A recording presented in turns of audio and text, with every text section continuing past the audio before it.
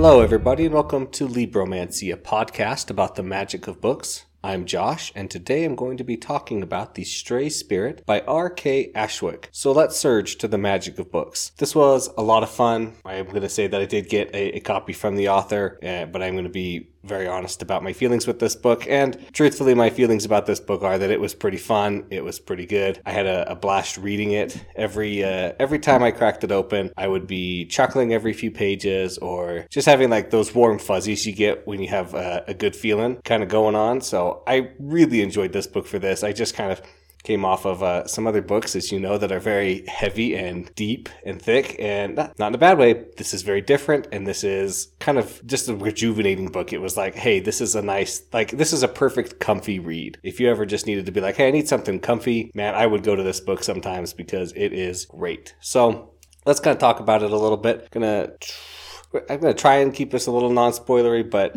you guys all know me, and I am not very good at that. So in a non-spoilery way, let's just kind of go over the little quotes on the back. I can read that for you, right?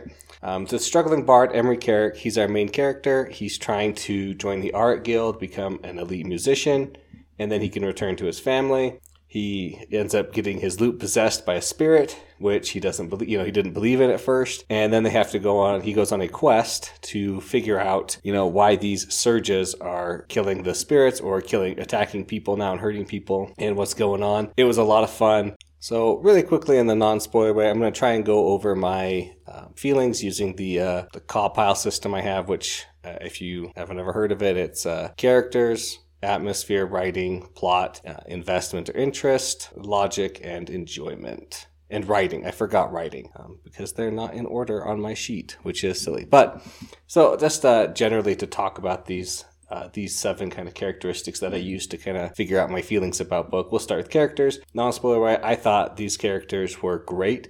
I felt like they were very relatable in almost everything they do, from Emery to Calliope to Aspen. You could see parts of yourself in all of them, and you could be like, oh yeah, I remember when I was like that, or I know somebody who's like that, or I remember feeling that way when I did a certain thing. So it was you're obviously in their heads, and you kind of know. It was very nice and refreshing to have that. Atmosphere. The atmosphere of this book was good. Sometimes I really felt the atmosphere mostly when we were in the waterways. That was the time when I kind of really felt like the scenery more than when we were just in a city or somewhere else. When we were in Devon Gray's house, the surge experimenter before, who's been collecting the surge energy on things and kind of sealing it up to study it, I really felt, sorry, that was a spoiler and I didn't even mean it, I'm sorry. But when we go to his house, I really felt the atmosphere there because I'm like, oh yeah, it's super cluttered and I could totally picture everything. The cities, the inns less so, but that's fine. They were less kind of important places for the most part. So let's move off of there. The writing, I thought the writing was really good. It wasn't too complicated. It was very kind of simple and clean and really doing good with the work it does. I'm not a huge person who's able to say a lot on the writing quality. Just needless to say that I didn't see any, obviously, tons of grammatical errors or any issues there. So I wasn't bothered by the writing. I thought it was good. Is it one of the most amazing proses I've ever read? No, but that's very few and far between, and not every author has to or needs to try and write to that level. This is perfect for what this book is. Just great. So the plot, I liked the plot. Emery obviously gets embroiled in something he's unaware of, and then he has to keep going on and forward. And by the end of the book, he's at where he's at, which I'm trying not to talk about because that's a spoiler. And, things are happening. The only thing I kind of feel about the plot is that it felt a little bit too fast. And that's such a hard thing to say because the way the book is written, that's how it is. But between the final surge that spoilers again. The final surge that they're waiting for is only so many days away, and I just was like, oh, that's so tough to get like news because you have no telegrams or telegraphs, which is not even fine. It's a fantasy world. I'm all chill with that, right? But no instant communication to kind of get the word out. So your 4 days is really like 3 days minimum to get the word out, which is then 2 days to actually get stuff done and understanding. And then it's like 1 day to get to people into safety. And so I was like, that just seems really fast. Maybe if we'd said you have a week, I don't know. I'm not trying to hold it against it. It was just something that it was kind of like, going. And then the last quarter of the book just felt more rushed because it was a time crunch, which is again fine. that was something that kind of stuck out to me as I was reading it. My investment in this book, I was hooked on this book after like the first 3 chapters. I just wanted to keep reading it. It was a lot of fun, like I said, made me laugh every time I read it. And who doesn't want to read a good, comfy book that makes you laugh, right? So the logic of the book, good. I didn't feel like anybody really acted too out of character or too different from how a real person would act in that situation. So I have to give it high marks for that. And on the enjoyment level, like I said, I really enjoyed this book. I thought it was hilarious at parts and fun. I really liked a lot of the things going on, which I'll talk about in just a minute. So I think we're just going to have to go into spoilers now, and let's start talking about characters. All right, getting into our characters here. Let's first talk about Emery. He's our main character. He's a musician. He plays the lute. I liked Emery a lot as a good main character. I felt he was very relatable and real and easy to identify with. He's struggling. He wants to make his name with the Art Guild, the biggest musician guild. And, I love that we learned slowly but surely exactly why he wants to get in and how long it's actually taking him and all his whole backstory. We're not just given it right away. That was a nice touch. And it comes out that we have Aspen, who is our stray spirit. They go by they, them. But I like that Aspen's just like a child. And he's like, why do you do this? Why do you do that? How come this is the way it is? This is what I feel like. He's just such a kid. He's just like asking these pointless questions or like trying to push on things. You're like, just stop for talking about it for a minute. Like, I want to just think to myself. And I love that. And back to Emery, we learn, that he left home kind of in a fit or a rage where he was just like, I'm going to go be a musician. I don't want to work the waterways like everybody else. I'm not going to come home until I get the gold badge, saying I'm part of the Art Guild. And then it's been 3 years later and he still hasn't gotten it. And the emotions that he is portraying when Calliope is like, write your family, you need to write them and tell them. Or when he gets letters and he's like, I don't know what to write them. I haven't made my goal. I can't just... It's not that he doesn't want to admit defeat, but he's ashamed that he left the way he did. And I totally understand that, like, when you leave or do something on a hard note or a bad note, it is so much harder to come back to that and just say, I'm sorry. And the longer you let it go, the harder it is because it's been 3 years for him at this point, and he's like, I can't go back and just say I'm sorry. Well, he could, but that's besides the point. Like, it's so tough for him, right? So that's that.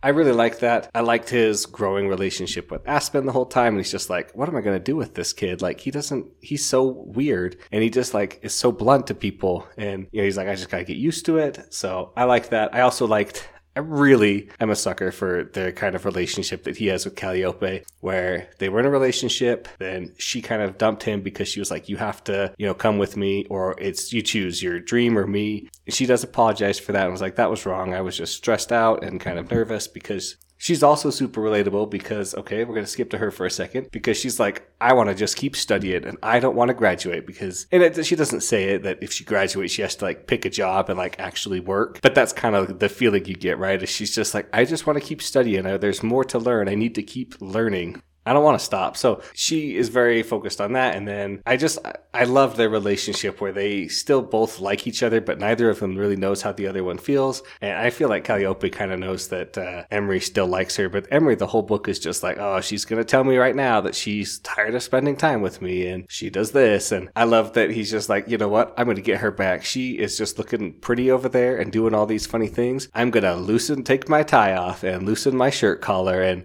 roll up my long sleeves. And it's just like, those are the classic marks of like, it's just funny. I liked it a lot. Like it's a little bit of a trope in romance. You roll up the sleeves and then you're suddenly more attractive for guys, right? So I like that a lot. That was super funny. I just love the way they work together. So like I said, Calliope was super relatable, and her like, I want to get to the facts, but then she also wants to just be there for them and to help them. I like that a lot. I was a little surprised that Steph and Marco, Emery's friends in the very beginning of the book, just kind of got dropped.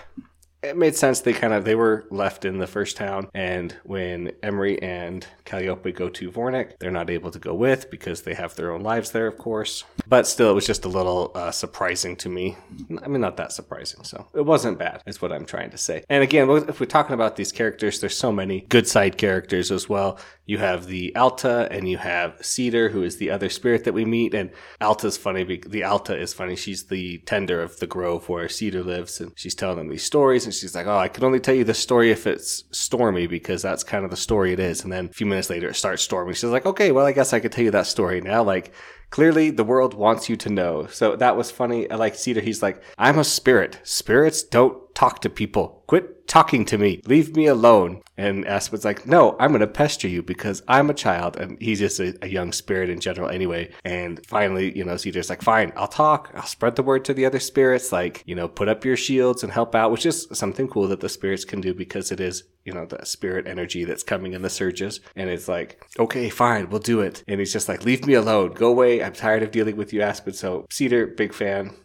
I liked Ella Sorman. She's the head of the Art Guild, and obviously she's the head of the Art Guild. You know that by her name because, clearly, hopefully you've read the book or not, but she is the head and she does a lot of good things. I like that she used to be the head of the guild when they did more important things when there was less peace, which would be, spying, smuggling type things or whatever. And now that there's peace, they're like, oh, all she can do is play music, and she's trying to revitalize that at the end where she's like, no, we're going to go do the real work again. We're going to keep things moving. We're going to help basically force the council to do what they need to do because they want to just lay back and not do it so much. So we're going to fix that. So I like that a lot.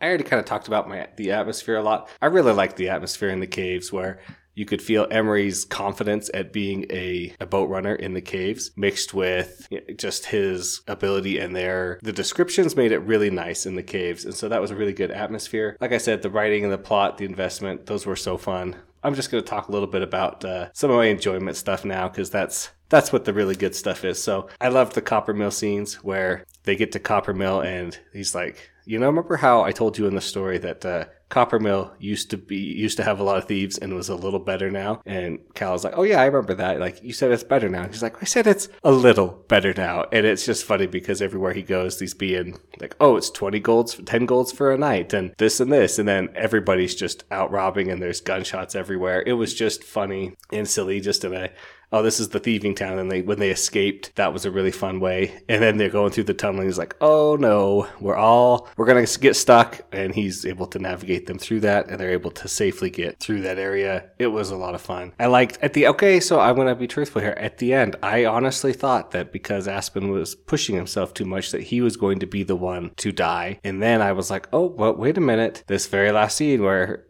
Aspen takes over Emery. Now maybe Emery's the one who dies and Aspen lives. Or maybe they both die. Like, I was like, oh, I don't know what's going to happen. I'm glad to report they both live, both very weakened. And I love the scene where they're like, oh no, Aspen, are you okay? And the tiniest, wispiest mouse, and it's just like, yeah, because he's always like a big animal because that's what he likes to be, and I just made me laugh out there loud at that. And then, at the end of the book, they've kind of saved as many people as they can by finding the caves. And, okay, this is another point. The family teasing was just so on point for lovable teasing each other. It's just so real. Like, I totally can see, I have a kind of relationship with my brothers where we like to tease each other a lot. And this would have fit right in with each other. The competition of, hey, I'm going to be the first to greet Calliope because, she's my girlfriend. They're like, oh, you're going to be the first? And then they, throw him into the snow and go greet her. And then he's the last one because of that. And these things are just so fun. You can really feel the love behind their teasing.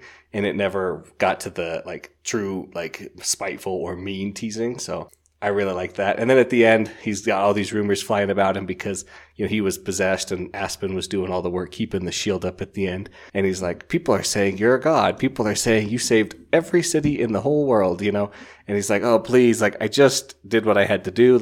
How can I stop this? And he's like, I'm going to have to plan my death. And Calliope's like, well, let's take a step back. And he's like, okay, thanks for helping me avoid planning to fake my own death because that's a lot of work. And again, it just made me laugh. And then, of course, at the end, Emery gets into the guild with the promise of being more than just a musician. And Cal graduates and gets a job doing research and studying, something she's always wanted. So I really liked it. Oh, another thing I just thought of would be when Emery and they're visiting Devon Gray and they're doing all the research on surges. And Emery's like, I'm just going to head out because I don't understand any of this math stuff and this other physics stuff. So I'm just going to go play and practice. And then he's out practicing and he sees the glowworms and he's like, oh, I'll play the songs. And he notices the glowworms, lining up a certain way, which they do every time when they've been playing. And it finally clicks, oh my gosh, this is the key to the song that we've been trying to sing. And this is where the caves are for protection against the surge. And so I thought that was a really nice part of foreshadowing where it's mentioned very early on that the glowworms will respond and wiggle or move in a certain way when a song is being played. And so when it's the right song, it produces the right results. And that was a really nice thing. So there's a lot of questions though that I have. We know that surges are like spiritual energy, but why? Where is it coming from? Why is it so much bigger this time around? Because they've been coming every 5-ish years without issue, and now they're much bigger. Why are they killing spirits? Because they're bigger, they're killing spirits, but I'm curious what's going on with that. I really want to see more of that. And that's going to wrap up my discussion of The Stray Spirit by R.K. Ashwick. Again, I really enjoyed this book. Thanks everybody to listening. Thanks to David Hillowitz for the intro and outro music. If you have any questions or comments, please send those to libromancypod@gmail.com. Please like and subscribe wherever you get your podcasts from. That really helps out. And remember to surge with the magic of books.